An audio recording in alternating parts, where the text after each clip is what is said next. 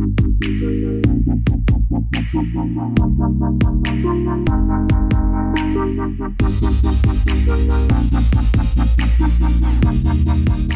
to the intersection of technology, cybersecurity, and society.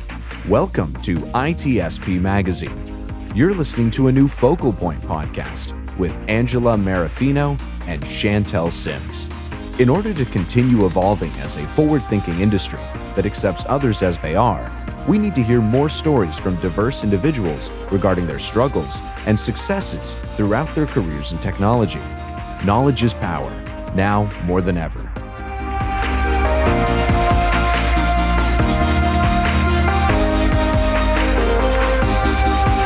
Hi, my name is Angela Marafino. And I'm Chantel Sims. And this is Focal Point. Today we have Jessica Chang. Hi, Jess. Thanks so much for coming. I'm Jess. I'm a behavioral engineer on the security and privacy engineering team at Robinhood. And prior to joining Robinhood, I was a tech lead and a technical program manager for security culture at Dropbox as part of the security engineering team. Well, what did you do before that? What did I do before that? Before all of this, work within security and in tech, I was a professional musician for 6 years. I also studied at a few conservatories, and it was a totally different life. I played the viola. Wait, hold on. Okay, you can't just move gracefully over that. Jess is like my favorite. Like, her story is my favorite. So we met in Denver. Robinhood was at throwing an event at a place that I lived near, and I was like, I'm gonna go check this out. The cybersecurity team is there, and I'm new to cyber, so I'm gonna go listen. And they were doing some really great stuff. And Jessica, I'll let you talk about that a little bit later about what you were doing then, because it's really cool. But we ended up talking, and we were kind of like, we seem like we're on the same page, and we're talking about our backgrounds, and we both realized that we came from more artistic liberal arts backgrounds.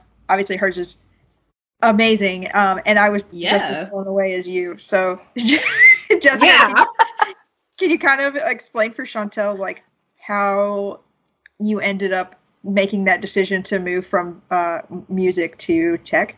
Yeah, sure. I think, by the way, Chantel, I think it was much more me cornering Angela and being like, tell me about your life. Like, tell me about all the things you do. And, how did you get to where you are? The event was like not even the focus. I think I walked away thinking like, wow, I've really met someone who is so inspiring and just really blown away. Sounds like Angela. It does. Yeah, it's an accurate description. Yeah. Mm-hmm. But so I think, I didn't grow up thinking I knew anything about security or, nobody knows what a technical program manager does. And I went to college thinking I wanted to be an elementary school principal. I can't imagine, finding a job that would be further away from that. I went to college, ended up playing the viola quite a bit, which I'd been playing in high school, and found that I had a real passion for playing chamber music, which is, playing in small groups with other people. And I also loved teaching. And these were two totally new avenues for me. Ended up kind of finding my way to a conservatory after college because I felt like music wasn't something I could easily go back to. You can go work in another field, but with music, it's something that you have to just devote so much time and attention to. You don't just turn 40 and think I'm going to go be a professional musician. Like, that's something that takes a lot of nurturing all along.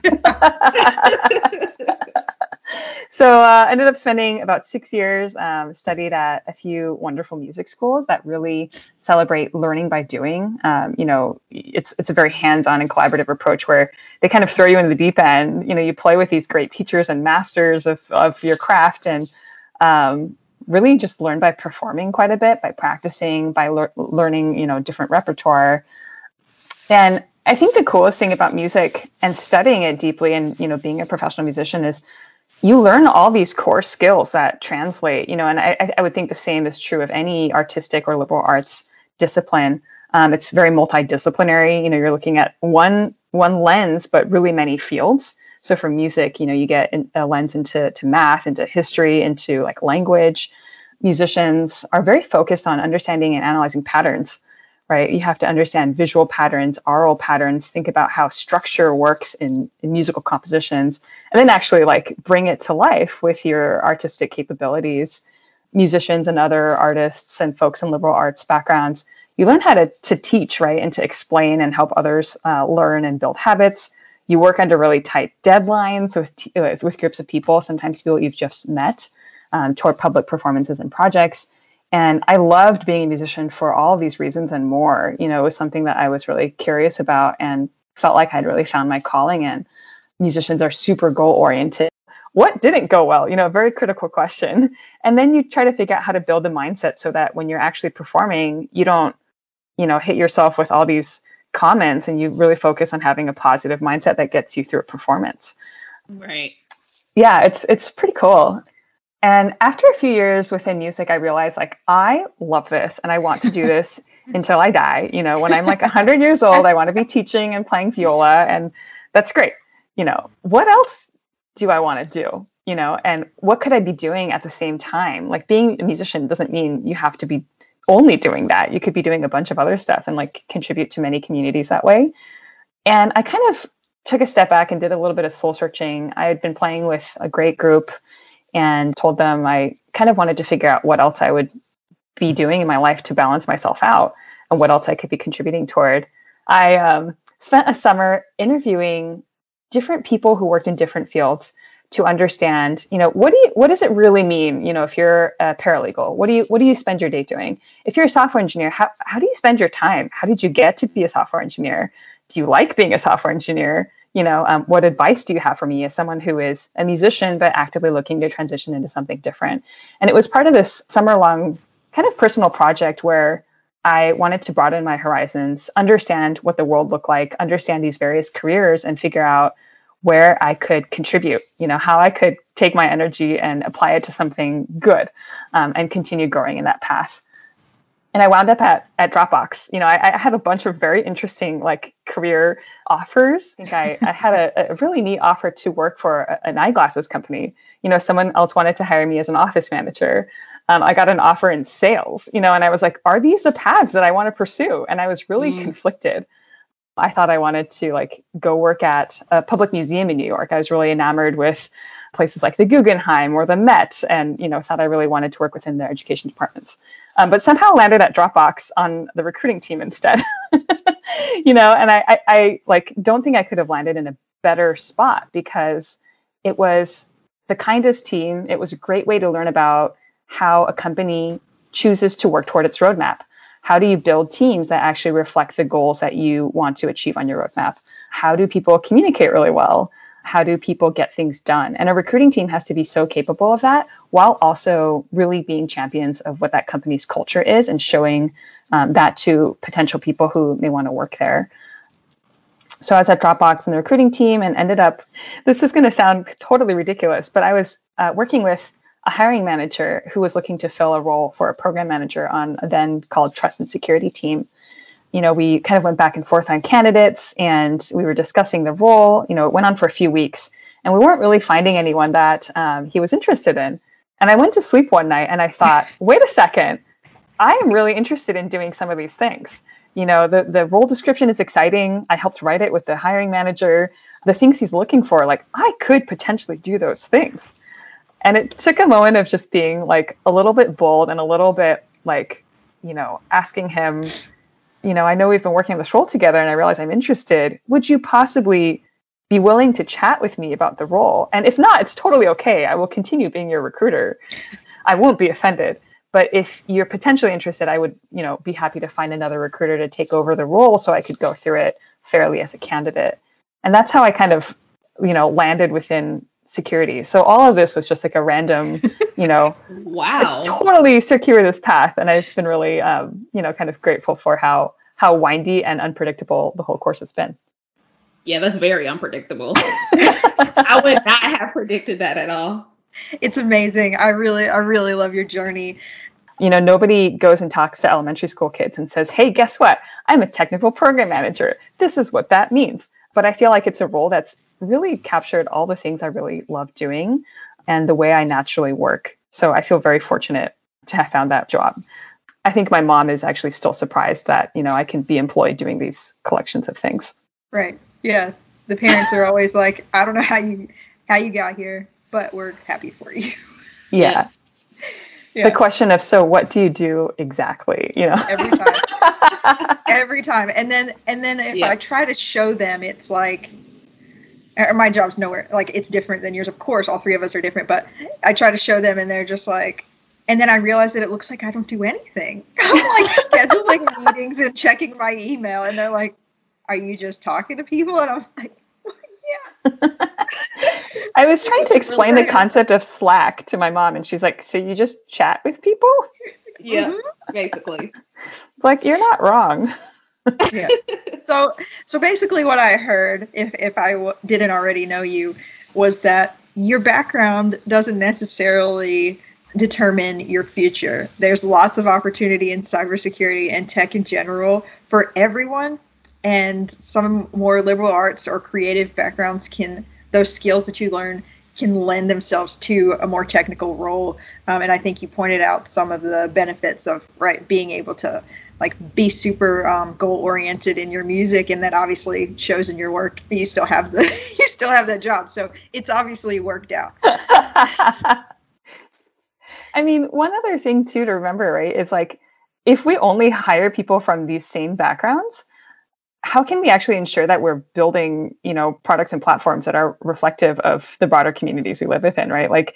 Diversity of thought and opinion and perspective are the only ways that we can build these tools that actually help us interact with the service. And the more opportunities we see, or the different types of threats or risks we might identify, it's going to be different depending on what lens we have. Yeah. And you hit the nail on the head with that one, because that's the piece that a lot of recruiters miss, especially when trying to, recruit entry-level people and things of that sort, or people from different backgrounds. Right. It's definitely a piece that's missed, which I don't always understand why it's missed, at least from a privacy and security perspective. I think it's often missed, not because someone is intentionally missing it, but because it's extra time, right? It's changing the way that we interview, changing and thinking about does this process have any biases that are built in? Even with how we screen people, right? Am I looking for certain things that may be harder for certain groups of people to achieve? Is this pre-work, for example, for an interview? Does it bias against people who might not have as much free time to do X pre-work and bring it to the interview? That kind of stuff. And so it takes extra questioning, and often groups or an individual to really champion that as part of the recruiting process. Yeah, that makes sense. Now, when you were hired with Dropbox, was that also in California? That was in California. I was living in New York at the time, and I remember thinking, I really want to stay in New York, but I actually feel really fortunate to have been plucked back to, warmer climate.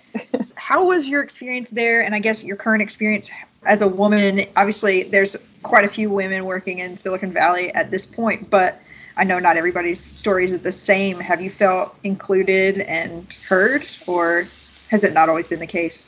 I think within recruiting, within each team, I feel like that dynamic can vary quite a bit, even if you're at a larger company. Mm-hmm. I think it's so wonderful that, a lot of companies have great employee resource groups. I felt that way at Robinhood and have felt that way at Dropbox, really having an inclusive community of women to champion each other and find neat opportunities. Within security, though, I feel like it's a little bit different, which I think many of us have seen and experienced firsthand. I'm someone who gets excited when I see a line for the women's restroom at a conference. I'm like, yes, cheer to myself a little bit. But one of the first security conferences I went to was RSA. And, no one told me when I transitioned into this program manager role, no one said, oh, be careful. There aren't that many women in this field. I didn't know this stuff, which was actually great. Didn't really consider, that there could be a ratio that was not really in anyone's favor. But my strongest memory walking into, this first RSA, in addition to just how ridiculous and huge the whole, thing was, but I went into a talk. I actually don't even remember which one it was, but I was so excited. I, walked straight toward the front. And then I realized I was being looked at, simply because it happened to be a talk with very few people who look like me.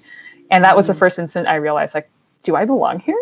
Did I go somewhere I wasn't supposed to? Was I supposed to wear a suit? I didn't obviously do any of those things. But I think instead of feeling really discouraged, I think I've really loved, probably same with both of you, just finding an incredible number of people who really care about building a community we're proud of. So constantly working to change that in small and big ways. Totally agree. Yeah, we're getting there slowly but surely. Yes. Yep. I'm happy you have had a good experience. I know it's not like that for everyone. Yeah, I think it's kind of hidden, like sometimes you think, oh, this is great. Like there's 5 other women on my team and we're doing awesome. Right. But you realize like there's still so much of a way to go. Right. And we can go as deep into this issue as we're comfortable and able to. One thing I realized in performance reviews, right, for example, something we're like all so familiar with, whether good or bad, we all have to make sure we're not using words that are like overly gendered. And we hear about this, but when it happens to you, for example, it becomes like a more real thing. For example, like the nuances with describing someone as a great communicator or versus like chatty or gossipy. It's like, would you really use that word to describe, all types of people? Like maybe or maybe not. So I think that kind of stuff is really important, right? Like also ensuring everyone receives constructive feedback on performance reviews really equally. Like there's so many studies and papers that show that men frequently receive more constructive feedback than women, right? So these kinds of things are all small, but really hugely important. Right. I wanted to ask, and if you're not comfortable answering this, that's totally fine, but being an Asian American woman, and I don't know what your background is, so correct me if I'm just wrong. I don't know your family history, but if you want to share, that's great. If not, that's fine. Sure. In America right now, how are you handling that? I mean, you're in a big city. I know there's a lot of things going on in New York and a lot of other places here. So to be honest, I think it's been a really terrifying time, for good reason. But I think the important thing as Asian Americans to remember is for us to be an active part of that dialogue on race and diversity, right? Like a lot of these biases are super ingrained in history, right? With policies. I think there's been a lot more articles recently discussing things like the Chinese Exclusion Act of 1882, Immigration Act of 1924, and just all these various policies that have pitted groups against one another, right? And then you see stereotypes reinforced through popular culture and media. Yeah. The Asian American population in the U.S., I think, is estimated to be about 20 million. So it's actually relatively small. It's only about 5.6% of the, U.S. population. I think for me personally, I was born in the U.S. to parents who immigrated from Taiwan and grew up in the San Francisco Bay Area, which, luckily is incredibly diverse. Like I grew up in an area where many of my friends were also children of immigrants. And so that's an area where you can be equally excited by things like soybean milk and stuffed rice rolls as you are about like Fruit Loops, which is like, if you're a kid, that stuff is just awesome. So I only had to like occasionally, defend or explain my lunches and deal with some eye rolls. It was much later, more in the workplace and in graduate school, where I began to understand how to identify patterns of racist comments and stereotypes and things like that. People asking like where you're really from, which is a question that, you'd be blown away by how often that question comes. Yikes. Or people telling you like, oh, your English is excellent. Where did you learn it? And you're like, I was born here, and they're like, no, where are you really from? This kind of stuff it happens all the time. And it's not people always trying to be like mean or to be rude. They just don't know how to ask. And we don't have an environment where we're comfortable talking about it. So I think it takes everyone to realize like this is a dialogue, and it takes both parties and multiple parties to have that and to have a dialogue where we can figure out how to make sure everyone belongs. Mm-hmm. Sure. Yeah, I think in the workplace too, being Asian is something that I have actually. My identity as an Asian American woman is something I've understood more and more. Right? If you think about the Asian community, it's one that's kind of known for being quiet, like heads down traditionally, right? Hardworking, not wanting to be disruptive. Like all these stereotypes could actually be applied to how I grew up. But it also leads the population to be historically pretty quiet about abuse or comments or this kind of stuff. Mm-hmm. That's a good point. Yeah, it's kind of crazy. Yeah. Like we have to kind of create environments where we don't feel like we have to cover for any part of ourselves or like minimize parts of ourselves just to fit in. Right. Yeah, and we have a lot of training, obviously, as you can imagine, at work, but I'm sure you both do too. And one of the recent ones I did was on covering specifically. And I'm going to read this book by the guy, I don't remember his name, who gave the talk, but it's really interesting once you start thinking about it and you look at yourself and you're like, how frequently do I do it and not even think about it? Or how frequently are other people doing it and you don't even notice, you know? Right. I feel like I actually learned about covering fairly recently as well. And when I was doing a deeper reading, realized this happens all the time, not just because you identify with one group or another. It's like all groups do it to some regard in order to fit in, right? Minimizing parts of ourselves. And like, how do we actually work to create an environment where no one has to cover? What does that look like? I'm not sure we know the answer yet. I'm still trying to figure that out myself. I'm going to be honest. Yeah, I don't know. I was talking to someone about this recently, about some of the covering, I guess, that Black people do in the workplace, especially more so in corporate America, like with code switching. I've been pretty good about not code switching anymore. This really is just like my normal voice. So code switching, our hair, things of that sort. Covering it's hard. It's really hard to find that balance. It is hard. And you don't often realize that, that you yourself are doing that. Like, not to like hit on performance reviews, but actually through a performance review is one of the times I realized like I have to, kind of step out of the ways I've been raised too in some ways. Like, as a kid, I was really taught to not challenge authority or to disagree openly, right? And this is such a classic stereotype. Culturally, it would have been seen as like super impolite or rude. But, I was a kid who had really strong opinions and was labeled as bossy and stubborn. But in the workplace, I got feedback at some point on a perf review that I needed to, make sure my viewpoint was heard, especially when I had a differing opinion. And I realized that as a person, growing up and even now, I have a hard time saying things like, I disagree, because it actively goes against the cultural practices I've lived with my whole life, right? Not just in the workplace, but in my personal life too, right? I've really had to like make habits and unlearn these things and learn how to say things like, I disagree, and use it to channel positive dialogue. Yeah. Oh my God. Teach me all your ways, please. I love that. I really struggle with that. I don't even think I'm in a place yet where I can say I disagree and make it more positive. I think I still struggle with it in part because of like the angry Black woman stereotype. So I'm still trying to find my way as well. But yeah, please teach me your ways. I am constantly working on it, so we can work on it together. It's such an interesting cultural thing, right? Like, I have a German colleague who is awesome, and she's just a total badass, and I've been having to like mimic some of the work she's done in the past in my role. So it's a different product, but I'm trying to follow in her footsteps. So I've gotten to be in more meetings with her, and she has no problem just speaking up and saying, what do you mean? Or that's not right. Or I already know this, like, don't repeat, stuff like I'm fully capable of X, Y, or Z. And I obviously have been doing, it's just so awesome to have someone who frequently is just like speaking up for themselves and speaking their mind without holding back or necessarily worrying about what someone's going to think of them. She's more senior than me. So like that too, I think has something to do with it. Is I probably like wouldn't feel comfortable saying, no, I understand this already. Like, what's the main point here? I'm just like cutting to the chase, not wasting time, which is something that we all like have to work on. But it's like, how do you not waste time in meetings without saying, hey, how you doing? Or like, we always do that. Yeah, it's constant balance, right? Like, yeah, knowing how to ask clarifying questions and how to participate actively and share your opinion without, feeding other stereotypes or being worried that you're going to feed those stereotypes.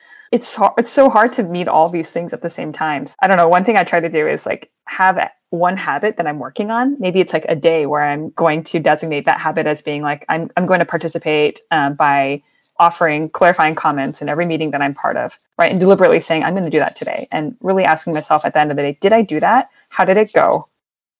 What didn't go well? What went well? And that way it's not also overwhelming, like, because you can't possibly work on all these things at once while also trying to do your job. Like, it just kind of leads you down this rabbit hole of like questioning everything in life. Like I tell my students to do this when they practice too, you know, like when they're practicing, it's like, you can only work on one of these dimensions at a time. You'll be able to combine them after you fine tune them, right? But otherwise they get overwhelmed because it's like, I'm worrying about my intonation and my tone and my bow control and all this stuff. And it's like, no, one thing at a time, help your brain help you. This is the interview we needed right here. You heard it right here, people.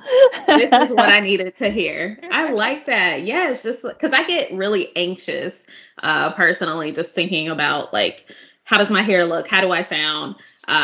What is their initial bias? Because bias exists and so forth. But just like taking it on as just like bite-sized habits for a day. It's more realistic. I like that. Do we think it's easier now that some things, like we're obviously all three working remotely, but like when you don't necessarily have to be on camera, or even if you do, it's kind of less nerve-wracking for me personally anyway than like having to get dressed, go to the office, worry about what I'm wearing, is like my pants tucked into my sock or like whatever, you know.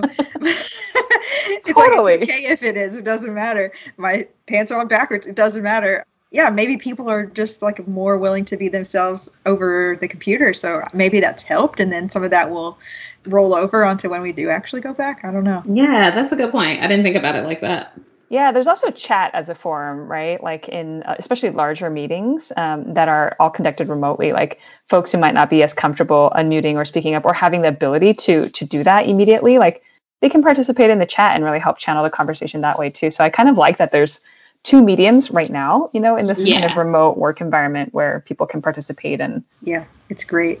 Yeah. Do you want to share any of your work-life balance tips now that you're a new mom? And congratulations again, by the way. Yes, congratulations. Or is it totally out of control and you're just like...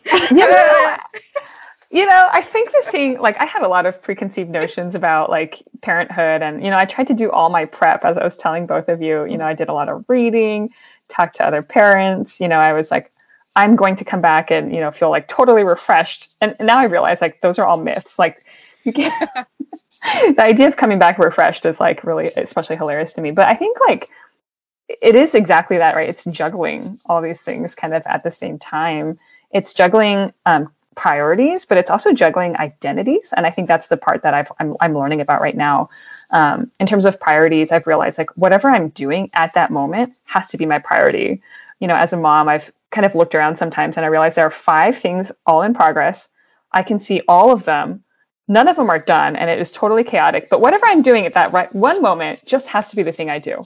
At the end of the day, you know, my child like has to be the most important thing because she is a living human being that I am caring for and like helping her grow. And then I think in terms of identities, right, like that is such a interesting thing because we realize that, like, I guess I've realized maybe for myself that I'm just a combination of these identities. You know, I have an identity as a behavioral engineer and as a TPM and someone within, you know, the security and privacy industry, a space I really love. I have an identity as a mom. I have one as a musician and as a teacher. And I'm always putting on different hats and kind of exchanging them. But there are threads that connect them, right? They're not distinct things that I can just like toss away. I'm always kind of like understanding how they connect, right? Even in terms of like habit formation, we're talking about how we could potentially run or be part of meetings or, you know, wear different hats at work and develop these habits that way. But that's also how I think about teaching my students.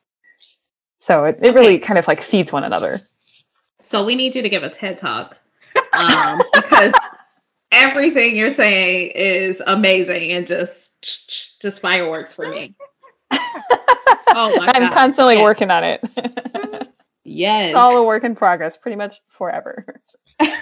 I love it so much. We have the best guests on this show. We're always just like, right? Just in awe of everybody. The last example I was going to give about work-life balance. So I did my grad school at Juilliard and loved getting to study with these amazing musicians there. And they're all kind of like real-life heroes to me because you grow up your whole life listening to recordings by, you know, these teachers and you get to study with them. And it's just like the whole, you know, your whole little world has exploded with awesomeness. And one of my teachers at Juilliard, we're having this studio class. And basically what happens in a studio class is everyone gets up and performs for one another. You get a lot of peer feedback. You know, you have a chance as a musician to kind of like workshop what you're doing. and, get the jitters while also improving your performance. Because by the time you actually give your performance, you've played it many times for others and you have that experience. Some of my classmates and I were lamenting like not having enough time to do something. And one of the teachers just stood up, she's this incredibly kind woman who is also just a real life superhero to us. And she very matter-of-factly replied, when I don't have enough time, I wake up earlier, and it was just like quiet after that. Like, it stuck with me because like, if your real life hero can do that, and that is a solution, like that is the solution. You make time for yourself because you need to do so. You're right. Mm-hmm. Wow. Such a good response. Yeah. It is. Teachers. just honesty, someone being a real person and just being honest with you. And you remember that they're juggling all their own stuff too, right? A career, family, kids, like all this kind of stuff. Yeah. Tanya Janka, she's huge in the ABSEC world and just in general and amazing. Hey, Tanya, shout out. Woohoo! We were talking about something and we were both just kind of like, to each other, how do you have time to do these things? And she's like, some people make time to like go to the gym and watch TV. And it's like, we make time to do other things. It's like to do all these talks, to do the community building stuff, for her to run her own company. And she's passionate about gardening. And so she makes time to do that. And she's like, I can either like go to the gym or I can do home repairs. And so I was like, yeah, that's valid. Because I'm recently a new homeowner and I was like, I hear you. And everything is physically demanding. It's great. I feel like part of it is also like that stuff, whatever that collection of stuff, right, in quotes that you're dealing with, it kind of feeds one another, right? Like, for example, like if I have music performance projects, I'm super excited about them. I'll figure out how to study for those things. And then, I'll take a week off and go perform somewhere. And it's really exhausting because you have to be so on, you have to be so prepared. And like, that is my identity. I'm a musician. But when I come back to work, I'm always so much more fulfilled. I always like find that I'm working faster. I'm like communicating better, or at least I think I am. And I feel physically tired, but mentally really awesome. Like one of the things I recently did with we have an infant and, I had like about 30 minutes when she was napping. And, I was looking around our house and thinking like, what could I do? There's a pandemic. I have 30 minutes. Do I want to take a nap or do I want to do something else? And we have these garden beds outside that are like totally decrepit and like full of termites, which I decided it's not worth it to rebuild it. But I went out and restained them. I did 4 coats of restaining the garden beds and they came in. And I've been really happy, about the fact that they look awesome now. And I use that 30 minutes to do that instead of taking a nap. So maybe I need a nap now. Yeah, right? Like napping is so great, but also being productive and getting things done is infinitely more great because you're like, wow, I accomplished the thing. Totally. And something is off my list. Yeah. Oh, the list. God, yeah. Yes. the ever-growing list. I mean, I guess with all that being said, have you found yourself being burnt out at any point in time or having to learn to not get burnt out as quickly? Or I don't know, like, what is that like, especially since you're a parent now? Totally. I think in the workplace, especially, this is, it's easy to get carried away with projects, and say, I'll get up, especially now working remotely, to say, I'll get up early or, let's do it at like 7 or stay up later to finish something up. I've definitely experienced burnout and it's hard, I think, to even admit, that you have been burnt out at various points. I think for me, I had to really learn how to say no to stuff at work. If it was something that I shouldn't be working on or something that I didn't have time for, if I knew I couldn't do it well, right? Like I should definitely have a conversation with my manager and say like, hey, I've been asked to work on this thing. Should I be working on it? Or is there someone who could, kind of take this project to the next step in a better position than I could? Right. And like being upfront about that really helps versus like, oh yeah, sure, I'll take it on. Sure, I'll take it on. I've helped others with my team for burnout as well. If someone seems to be taking on a lot of work, trying to identify like, should they be taking on this much work? Is there some place that could better go? Are we prioritizing like effectively? What does that look like? I think for me personally, there was a time I got burnt out and I decided to take a little bit of time off. I took off like, I think 2 weeks of time, and I've never been that excited to take off time before. And I knew I wanted to get, some things done, but I also wanted like rest and relaxation. I wanted to like explore a little bit, and I wanted to be able to reconnect with people. So I went on a little personal project because I'm totally insane. And I took out like 5 different pieces of colored paper, and for each color was a category. One was like rest and relaxation, personal things I want to do to, pamper myself and get some sleep. And another list was like all the stuff I want to do that I have been putting off for a long time. There was another category that was like people I want to see and talk to, so on and so forth. And I wrote down all the things I wanted to do on those lists. And then I cut them in strips and let myself kind of every day was like a pick your own adventure, where I would pick a few pieces of paper, of different colors. So I could feel like I got a bit of all of that. I could check things off my list and kind of, get down that dreaded list of things I wanted to do.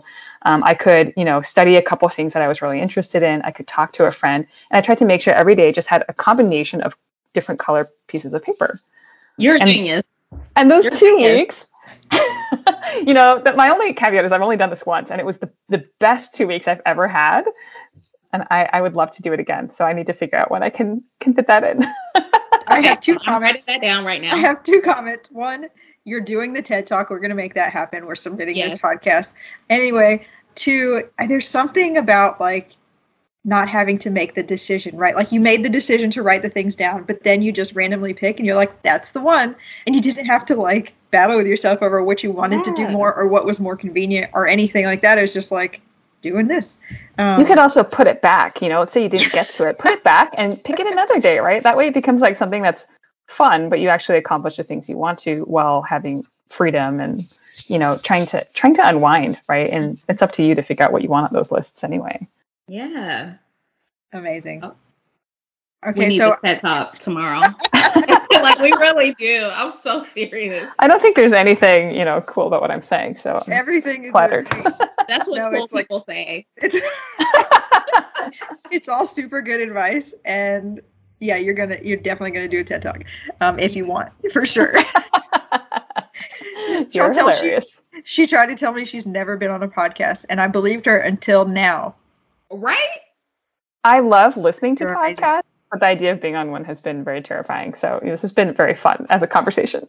We really like having firsts on our podcast. It's like our thing. Like sometimes we're like, what's this new thing that you're going to come out with? And they'll tell us or like announce a new show that somebody's going to be on or whatever. It's just like really great. So we're glad we're your first podcast. I know there's probably no way for you to answer this, but what do you think your future holds in store for you career-wise or personally? As far as, do you want to continue to be a TPM? Do you have career goals that you have in mind, or are you just going to kind of see what happens?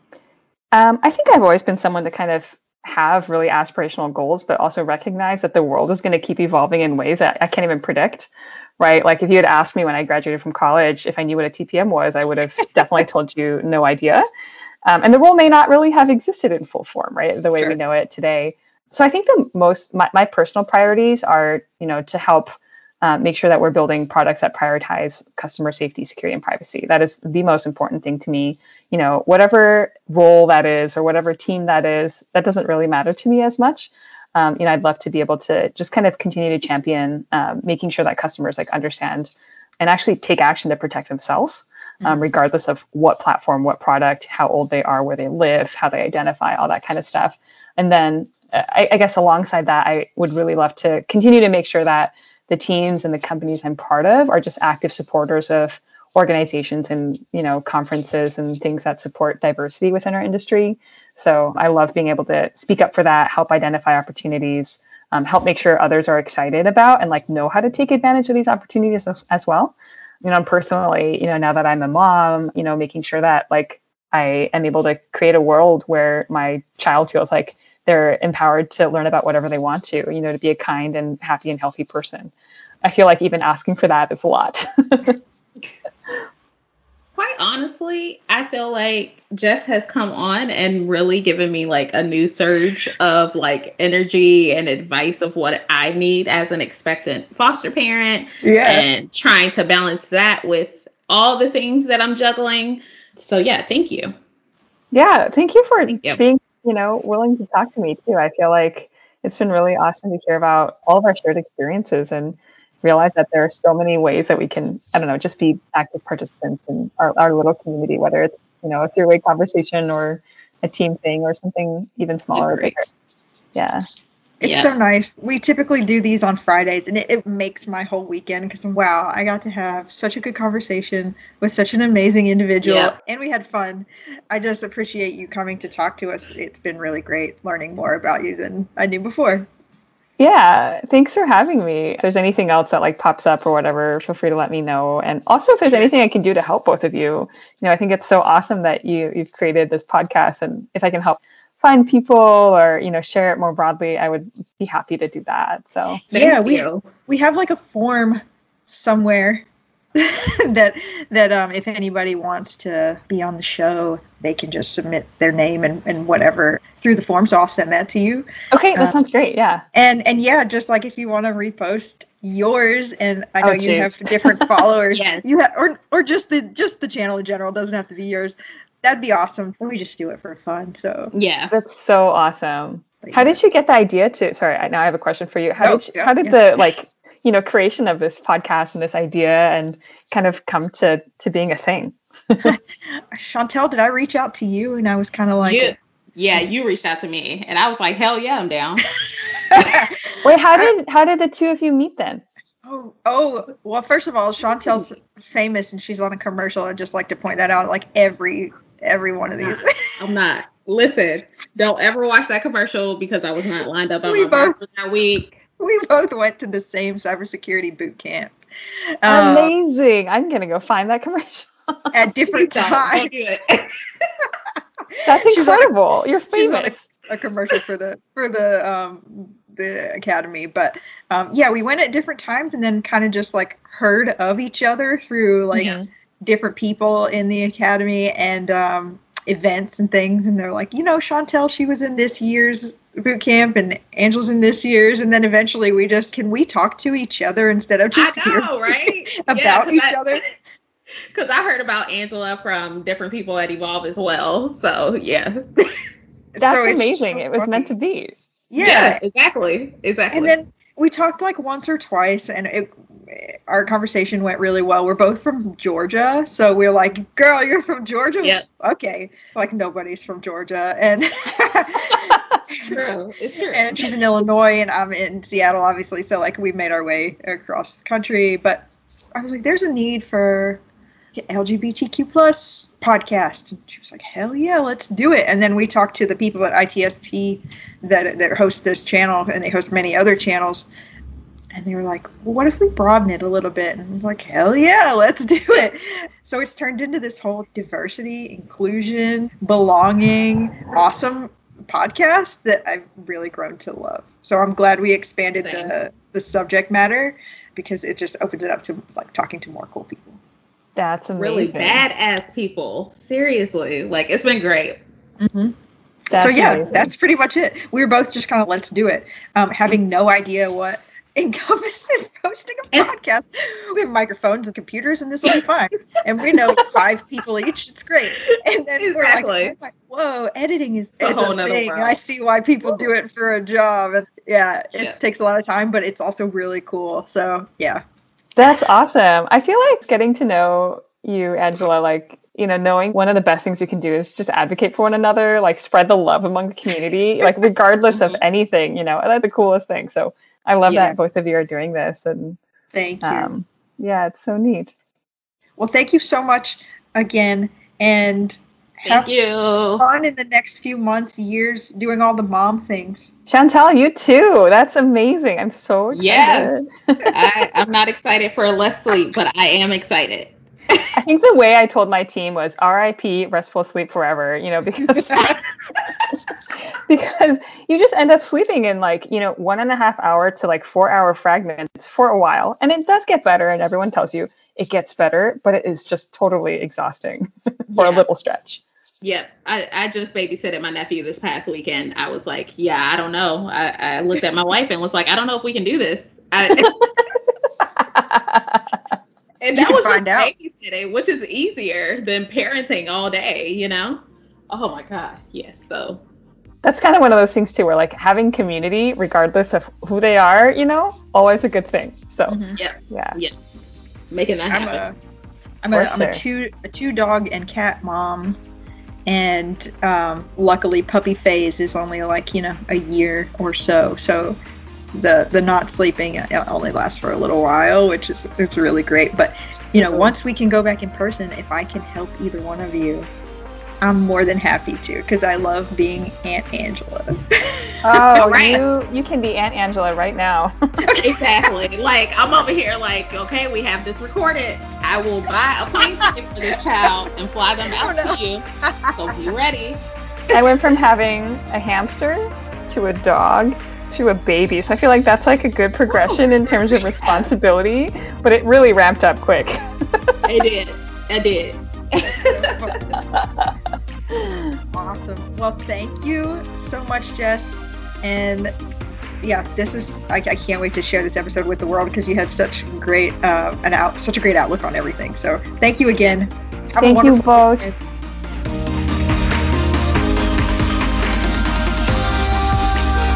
We hope you enjoyed this episode of Focal Point Podcast with Angela Marafino and Chantel Sims. If you learned something new and this podcast made you think, then share itspmagazine.com with your friends, family, and colleagues. If you represent a company and wish to associate your brand with our conversations, sponsor one or more of our podcast channels. We hope you will come back for more stories and follow us on our journey. You can always find us at the intersection of technology, cybersecurity, and society.